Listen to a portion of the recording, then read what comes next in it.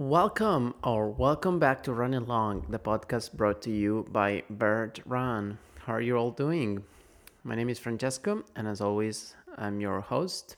But today, I'm actually not going to be your host because I'm leaving the microphone to our awesome co founder, photographer, runner, community manager, social media manager, Kirsten Kortebine with a great, very interesting interview with Alex Varner, who is the race director of the Dipsea Race, that is the oldest trail race in America.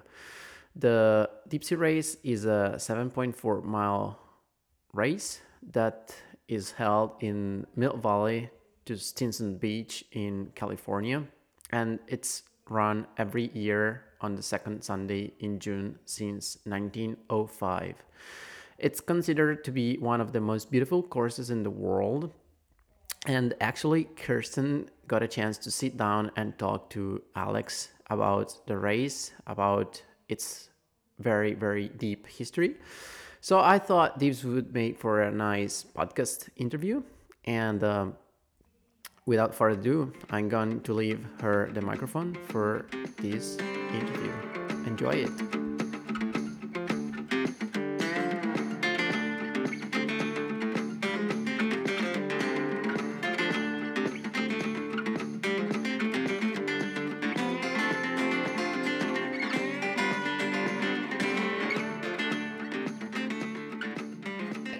Hey, Vert community. We are here with Alex Varner, who is not only an awesome trail runner, but also a good friend. And Alex has been kind enough to agree to walk us today through some Dipsea training tips and what it's been like for him to run the race in the past in general. So, Alex, can you start off just by introducing yourself?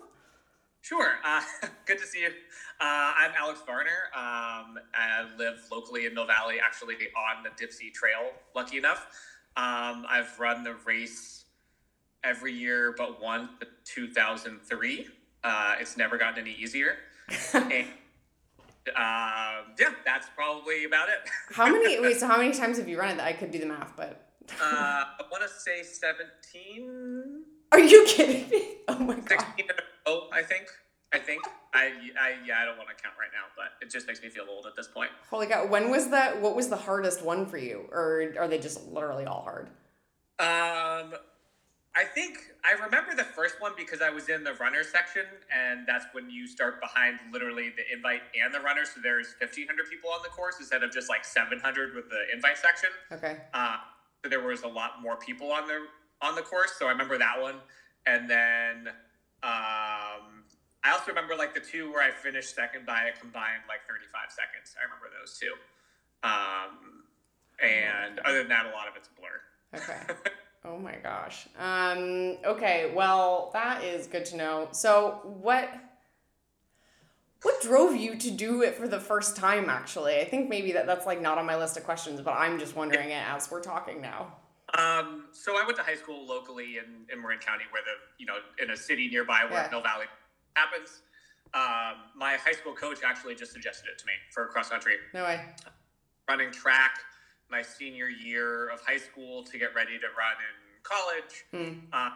And he was like, hey, there's this race. And he made it seem super low key. Like I'd never even heard of the thing. My parents aren't endurance athletes. Like they play sports, but it's like tennis. And my mom was a ballet dancer for 40 years. So like it wasn't the endurance side of things. And so I thought, sure, like that sounds like fun. Why not? And so I signed up. I think it was a lot easier to get in 20 years ago, now as well. Okay. But I think also they definitely like younger local kids running it. So when you send it to them, they're more likely to let you in if you're kind of a younger local kid. So yeah, I got in and ran it in basketball shorts my senior year of high school. Did any of your friends do it with you, or were your friends like, what are you doing, man?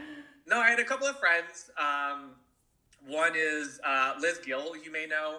Okay, she does runcation travel. Oh, yeah, okay. So she runs that. She and I went to high school together, and her mom, who's now passed away, unfortunately, but her mom coached us in track. Okay. And then there was another woman who, my friend Nikki, who ran at a neighboring high school, and then two other guys who I ran against in high school at neighboring schools as well ran it. I have a photograph, like a physical photograph somewhere of like the five of us at the finish line in our shirts together. That's cool. So yeah, it's I wasn't the only person who thought it would be a good idea. Oh, that's really cool. Yeah. That's sweet. How old were you when you ran it for the first time then? 17. Whoa. That's The cool. youngest finisher I think ever is like 5 or 6 years old. So kids start. Wow. I don't know that that's a great idea. Like the concept of my daughter running the race, who's is like outlandish. You can't picture this. And actually, okay, so it's probably helpful for anybody reading or listening to this who doesn't know much about Dipsea, because I actually genuinely don't. Can you actually just like set the scene for me? Like what's the vibe? Like how long does it take? How does it feel? How many people do it? Yeah, so it's the oldest trail race in the U.S., the second oldest race, all behind the Boston Marathon. They limit it to around 1,500 people. Okay. Mostly due to nowadays permitting issues. It goes through like 3 or 4 different land management tracts. Okay. Run through Muir Woods at one point, which is a national monument. So like that's a whole thing to deal with. So they're limited by kind of permitting issues, and the trail's quite narrow at times. A lot of it is just single track. Okay. So there's that. It is split into 2 sections. There's the runner section and the invitational section. Okay. The runner section is generally for first timers or people who have kind of run the race, gone away, come back. The invitational section you have to qualify for. Okay. The invitational section takes the top half of prior year's invitational section and then the top half of the runner section from the year. The race is staggered by age and gender. Mm-hmm. The handicaps were done by some guy from MIT who like loves the race and loves to figure this out. And the idea is that everybody on the start line has an equal chance of winning it. Cool. Realistically, the way it's come out is there's a few people who have a much better chance. And in the past, it's favored kind of 50 to 60-year-old men and women who are very high national level runners. And then the younger guys, like what I used to be, and this year, actually, this guy, Eddie Owens, won it. He was 28. But they rejiggered the handicaps this year for the first time in and because I think there was tired of older people winning, and he won. Okay. But anyway, so basically, you have to be really fast for your age group to have a shot to win. And age groups that are favored by the handicaps more so than others. But basically, it starts with AAA, AA, A, through Z, letters of the alphabet. And each of those represents a starting group that's, AAA is like men and women, 80 years and above, and kids like 7 years. And then it slowly gets faster and faster and younger until scratch, which is 0 head start minutes. Everybody else is considered handicapped by the number. So scratch is the prime age men. Okay, so is it sort of like the way like a VK start would be staggered? I don't know how those are started. Okay. I don't know. I'm like asking about it as though I like run VKs. I don't. They start. The idea is that the faster people start more towards the back. Okay. And that way, and whoever breaks the tape is the winner overall. And the idea is that the handicaps give everybody a chance. To win. Okay. So the invitational section and the runner section both mirror each other. AAA through Z and then scratch. All of the invitational sections go off, and then you have a minute pause, and then the runner sections start again at AAA through scratch. Okay. And they go off every minute, and then you're just out on the course running and trying to pass as many people as you can. Cool.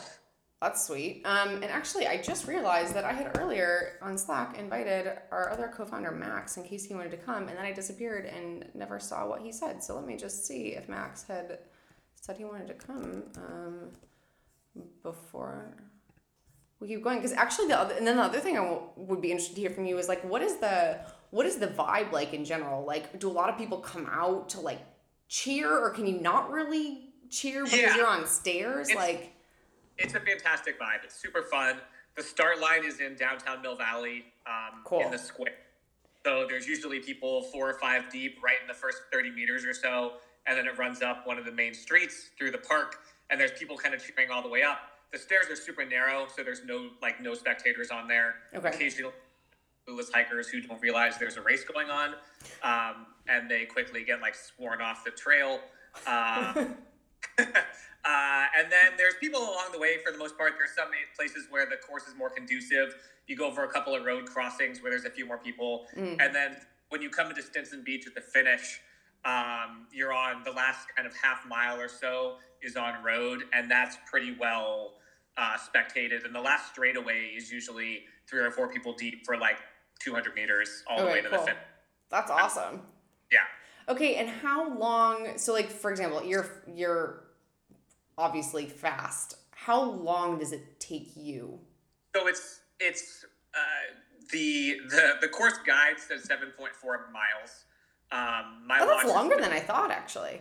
Yeah, my watch it's 7.4 miles per the course guide. My watch has never registered more than like 7. Okay. There are shortcuts that are allowed. Some of them have become consensus route that everybody takes. There are others that I have friends who are very secretive about their shortcuts. Okay. Like the day before, one of my friends who's like 75 will disappear off into certain parts of the course with gloves and a ladder. And one of my friends did, and they work because one of my friends one time finished and he goes, I passed that guy twice. I know it. I passed him twice. So there's still some mystery left to it.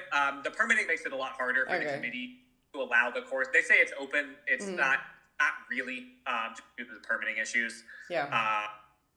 But it takes usually, if you want a black shirt, so you get a black shirt with a number on the back if you were in the top 35 finishers. Okay.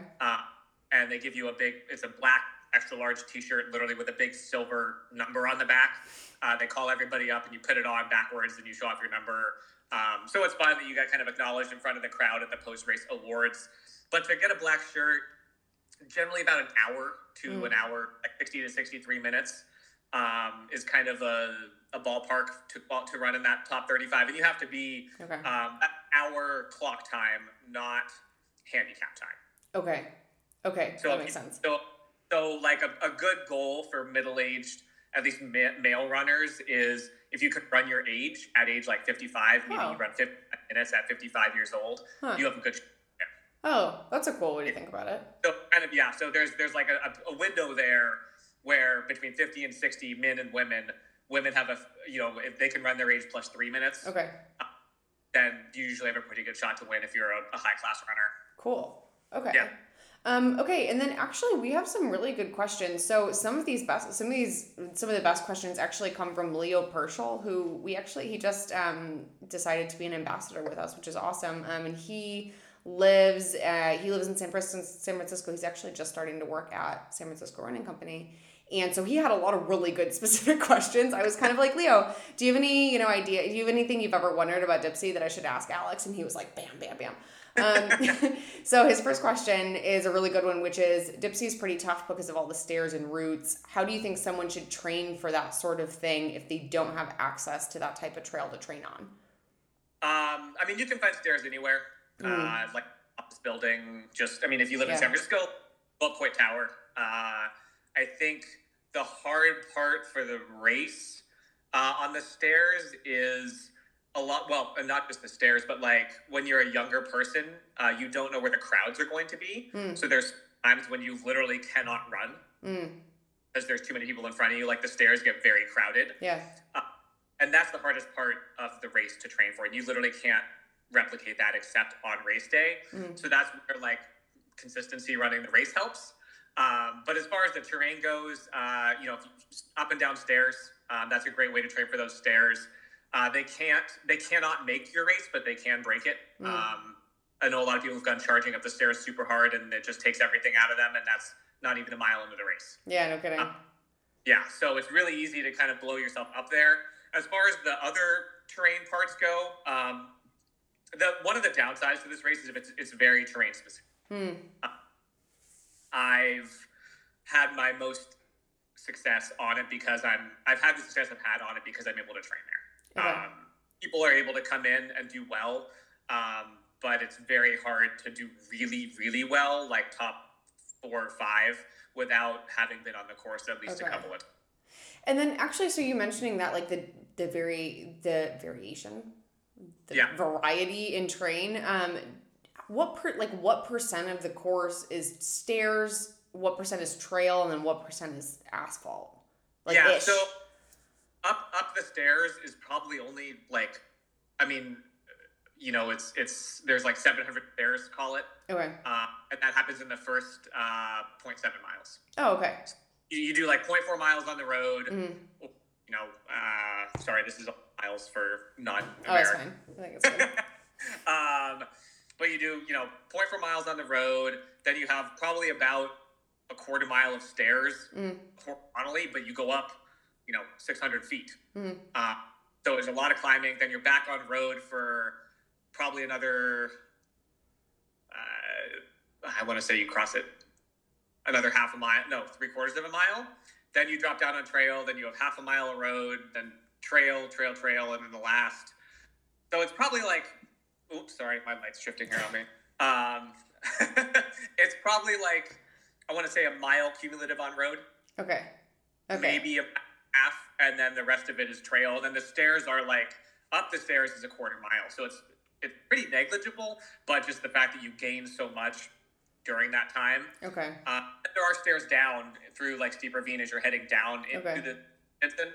There are stairs down, and those like wooden and wet and rebar and slick and gross and dangerous. Okay, so that actually kind of brings me to another question, which also came from Leo, which is basically like, if you end up with wet, slippery wooden stairs and wet roots and stuff, he says, quote, if it ever rains in California again, what shoes would you recommend using for this? So I really liked, I wore like cross-country flats. Oh. I mean, full disclosure, I used to run for Nike, and I loved their Streak, LT, and XC series. Cool. I think they've maybe updated them, but I've hoarded like several pairs from probably 8 or 9 years ago when they had made a model I really liked. Nice. But I think any kind of lower profile responsive trail shoe is good. I really like having ground feel from shoes, so I've tended towards more lower profile stuff when racing, and it just helps you get a little bit better, feel for the trail. As far as traction is concerned, like sticky rubber is good, but I've also, like, I have shoes that have lasted me 3 Dipseas and nothing else. Like, they're done after 21 miles of racing. I've shredded the outsole off of them. So there is that to take into consideration. And the issue is that, there's unfortunately, like, I haven't found any shoe that grips well on wet wood. Mm-hmm. I don't. It's like nothing. Other than putting on like track spikes or something. Exactly. Like, got some points on there like that you want to deal with for the rest of the race, which I don't think it's worth it. Yeah.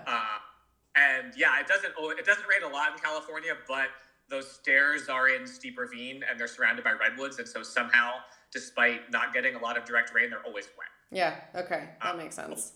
Yeah. Cool. And then another question is, and you had touched on this a little bit earlier, but basically for someone who's looking to be competitive at Dipsea, there's a special problem, which is that the race really quickly funnels into a steep uphill stair, single track type situation, and getting caught behind a ton of people will be bad news for a fast runner. So Alex, what do you think the right approach to starting is? I usually get out fast when I should for that first bit on the road.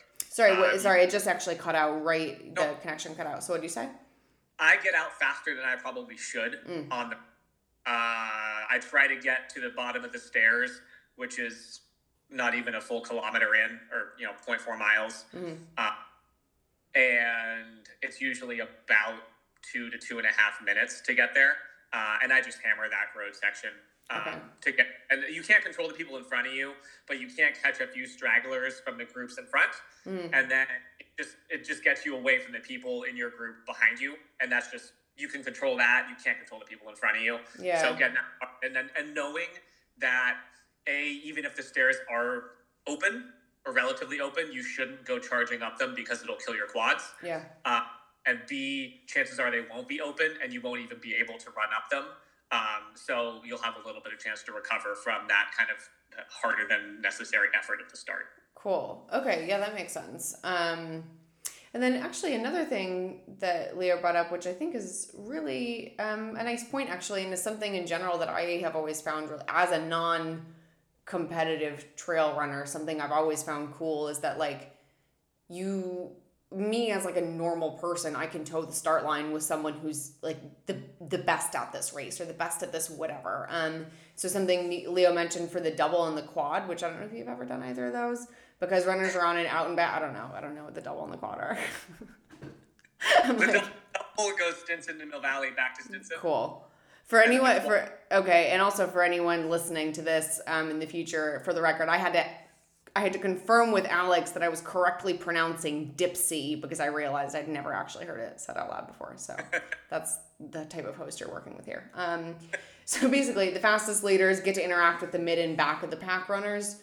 So that's probably a pretty cool experience since typically when you're doing a trail race, you tend to only race around people who are, at your same level. So I just figured I'd ask if that's something that you've ever experienced or you think is cool. Yeah, that's much more of a factor in the double and the quad. Okay. Because you're crossing back over people just because it's a out and back. And in those races, it's really fun. You see people, mid and back of the pack. The double is staggered. The quad is handicapped. Everybody just starts and goes. But by the nature of the trail, you're literally doing it 4 times. So you see people. For what it's worth, I do have the course record of both the double and the quad. Okay. So I've done them. And that's a really fun aspect for those races. Okay. Is you get people on your way out, on your way back. The single a little bit less just because everybody's going the same direction. But you do know people out there. And maybe I have a little bit more benefit of that just because I have a longer connection with the race. But there are people out there that they'll hear us coming and they'll cheer, they'll move aside, they kind of make a little bit of for us, they'll give you a little push. So there is definitely interaction with people that you wouldn't see in a normal race where everybody starts at the same time. Because if you're a faster person, you're just off the front and that's all you see. Whereas in this, you're like, everybody else is in front of me. Like all the other people that I'm racing are already on the course. And so you definitely interact with them, whether it be, I don't know. I mean, I've thrown elbows. I've had people pull my jersey. Really? People have gone diving into the bushes for me. People have pushed me into the bushes. Like it's a grab bag out there. But so there's definitely on course interaction. Okay, that's good. I'm like trying to picture you getting like decked into the bushes by. Oh yeah. Yeah, there's certain parts of the trail that are super narrow, and like I've had people literally like jump into the bushes to get out of my way, and others that like I've tried to go around and they didn't think it was time for me to do so and have kind of like leaned into me, and I've gone far. It's all part of the race. It is what it is. Yeah. Cool. And then the next question I have for you is actually from our co-founder Max, which is an interesting one, which is basically he wanted me to ask you if you think that this thing that they do with like the age and the handicap, I think it's pretty unique to this race. Like he's basically like, do you see that being replicable in any other races at all? Or do you think that would never work anywhere else?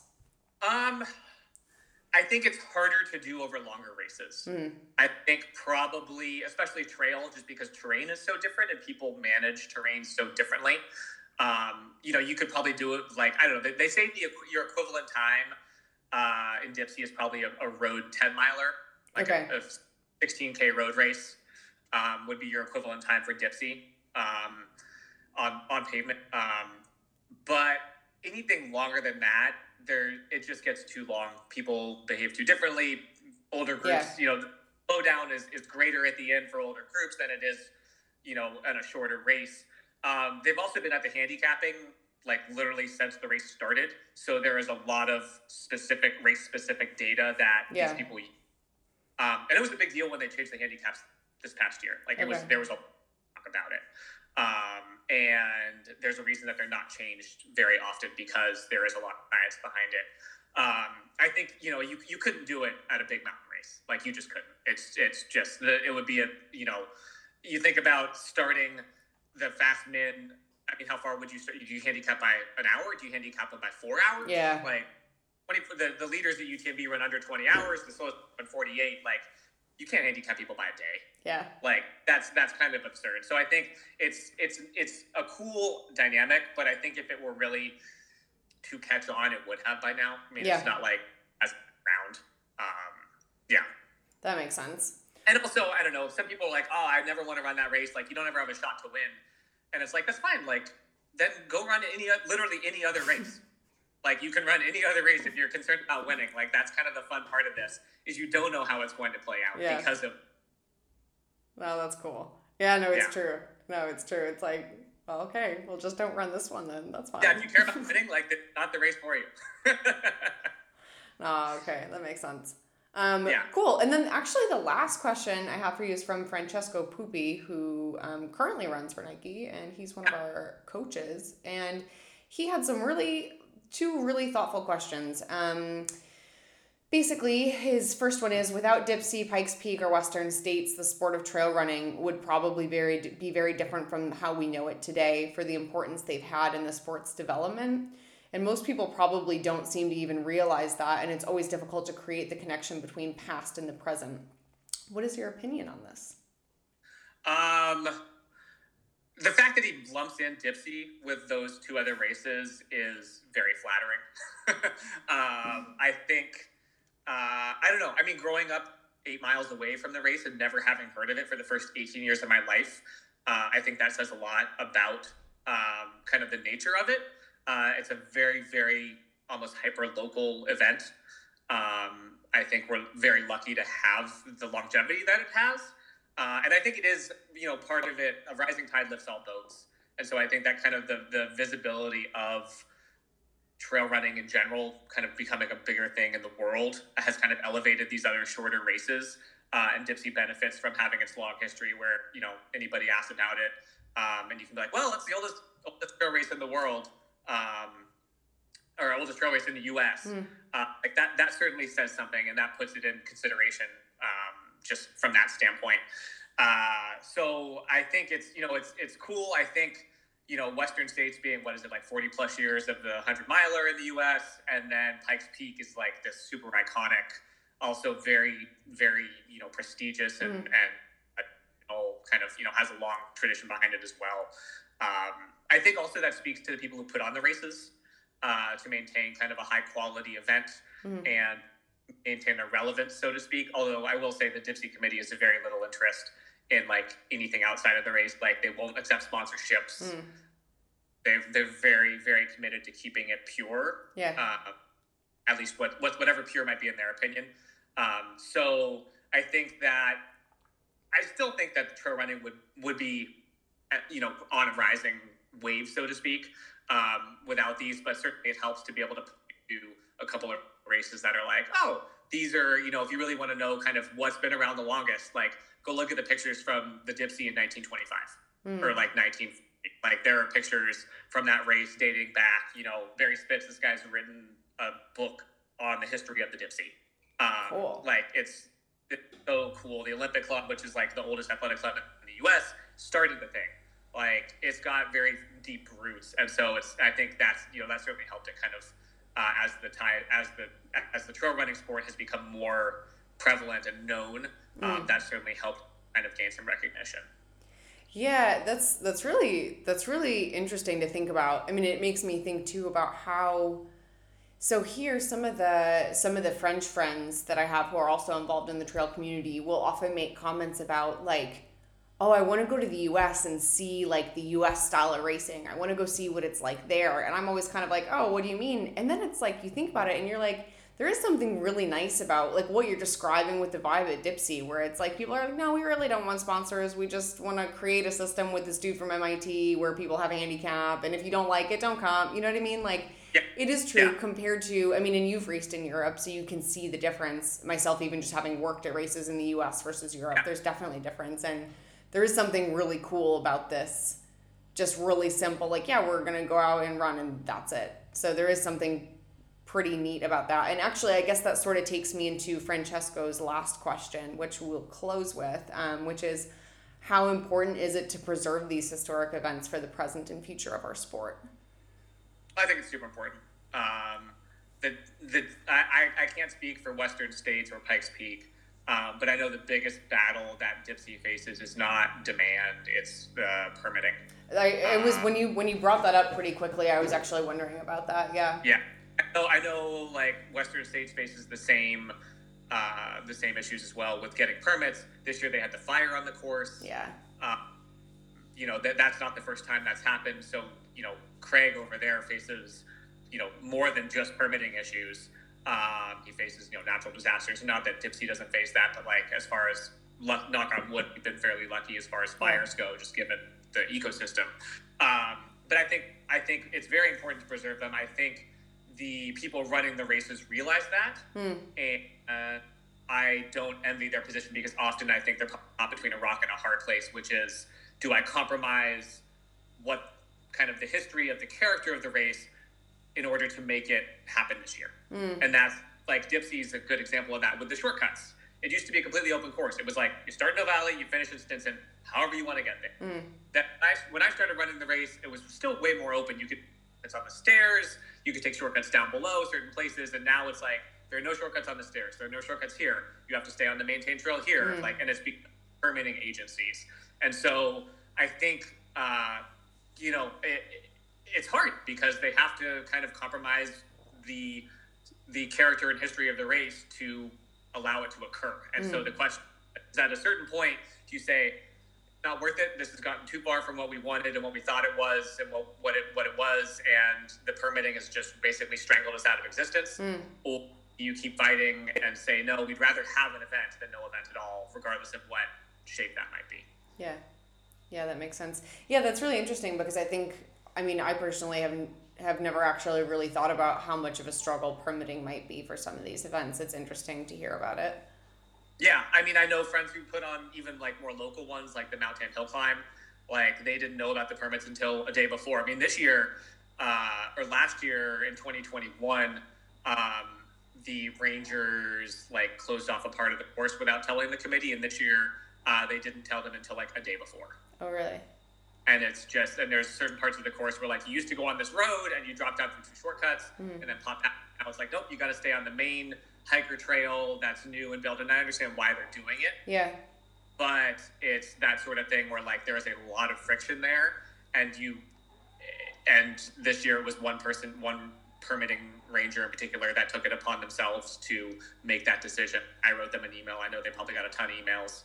My voicemail wasn't returned. No surprise, but like it's tough because you want to have a dialogue with these people, right? And I think it's a challenge between they're working a job. Like I get it, they have their own job, they have their responsibilities, their priorities are to the park and the continuation of that park, and they're like, well, this race all it really does is kind of trample things. Like how do I kind of handle that? So it's a difficult situation. I hope that all the people involved are able to come together, but it's challenging on all sides. And For sure. Yeah, for sure.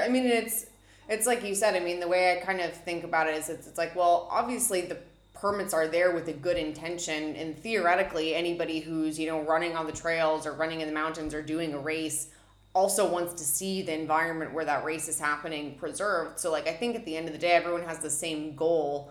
But it's exactly like you're saying. It's like about having a dialogue where you can understand, like, okay, well, we're going to communicate about this in advance, and here's why you can't go here. You guys got to get it. Or, hey, can we possibly go here? We're going to do X, Y, and Z. Like, because the ultimate goal would be, because, yeah, obviously, our sport is growing, and our sport is growing fast. And, like, you can't just, 10x the number of runners who are in a race and expect the environment to look the same. Like, it makes total sense. So it's about finding a way for, like, through the permitting element to also be educating people about why, and working together.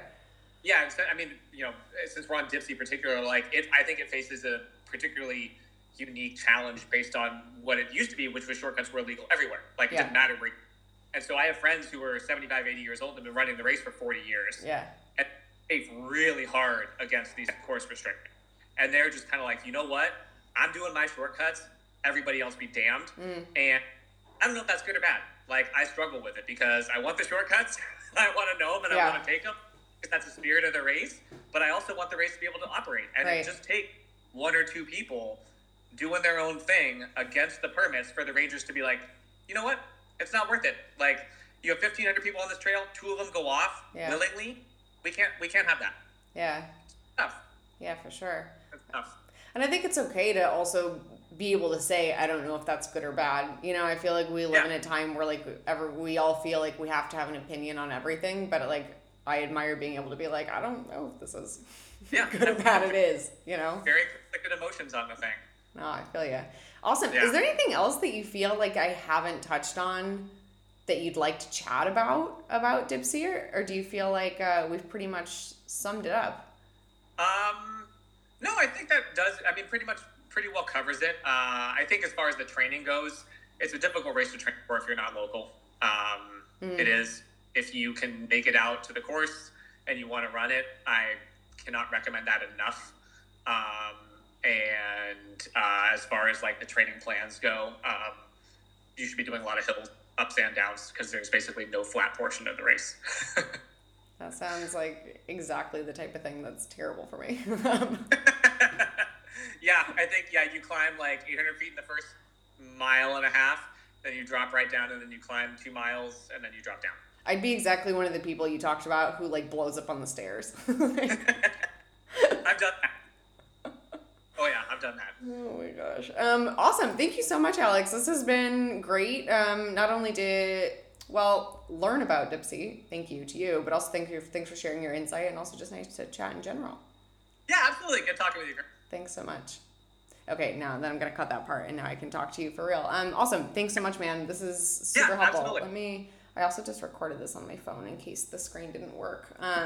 Sweet, but thank you. Yeah, I to be honest with you, I'm not exactly sure how we'll do this. I think maybe we have like a transcription thing, so I think I'll transcribe it into like an article. So actually, if you have any photos of yourselves that we might have permission to use in an article, feel free to send them my way. That would be sweet. I'm also going to look up some of, like what you mentioned, some of the photos of people like 40 years ago. That sounds sick. Yeah, I'll see if I can pull some. I know, I mean, I'm sure there's some on the internet. Like, I'll see if I can pull some. And then I want to say there's a couple of videos that people make every year. Oh, cool. I'll see if I can link those. My friend made, I don't know if it's online or not, it might be, but he made like an hour-long movie on it 6 or 7 years ago. Oh, we can link to that. That's cool. That tracked 4 runners. It was like a 9-year-old girl, a 7-year-old woman, me, and then my buddy who's like 10 years older than me. Oh, cool. That's a really cool concept. I like that. Yeah. So, and he was, showing where they were when I started, cool. Like how the game closed, like that sort of thing. So it gives you some sweet. Yeah. If you have a link to that, feel free to send it over and we can link to it. It's very good chance he didn't put it online. Okay. I have it on DVD. If he's interested in putting it online, we can put it like on YouTube or something, or maybe he doesn't want to, which is totally fine. It might be on Vimeo. Yeah. Vimeo, however that. I'll take a look and see. I can email him and ask him too. Cool. Sweet. Thank you so much. This is really interesting. I genuinely didn't really know anything about the race at all, so this is cool There's for me. There's sort of stuff to talk about with it. Cool, dude. Sweet. Well, thank you so much for taking time out of your morning to talk. This is way more fun than having you write something. Just having a phone call. Yeah, no, it's a lot of fun. Thanks for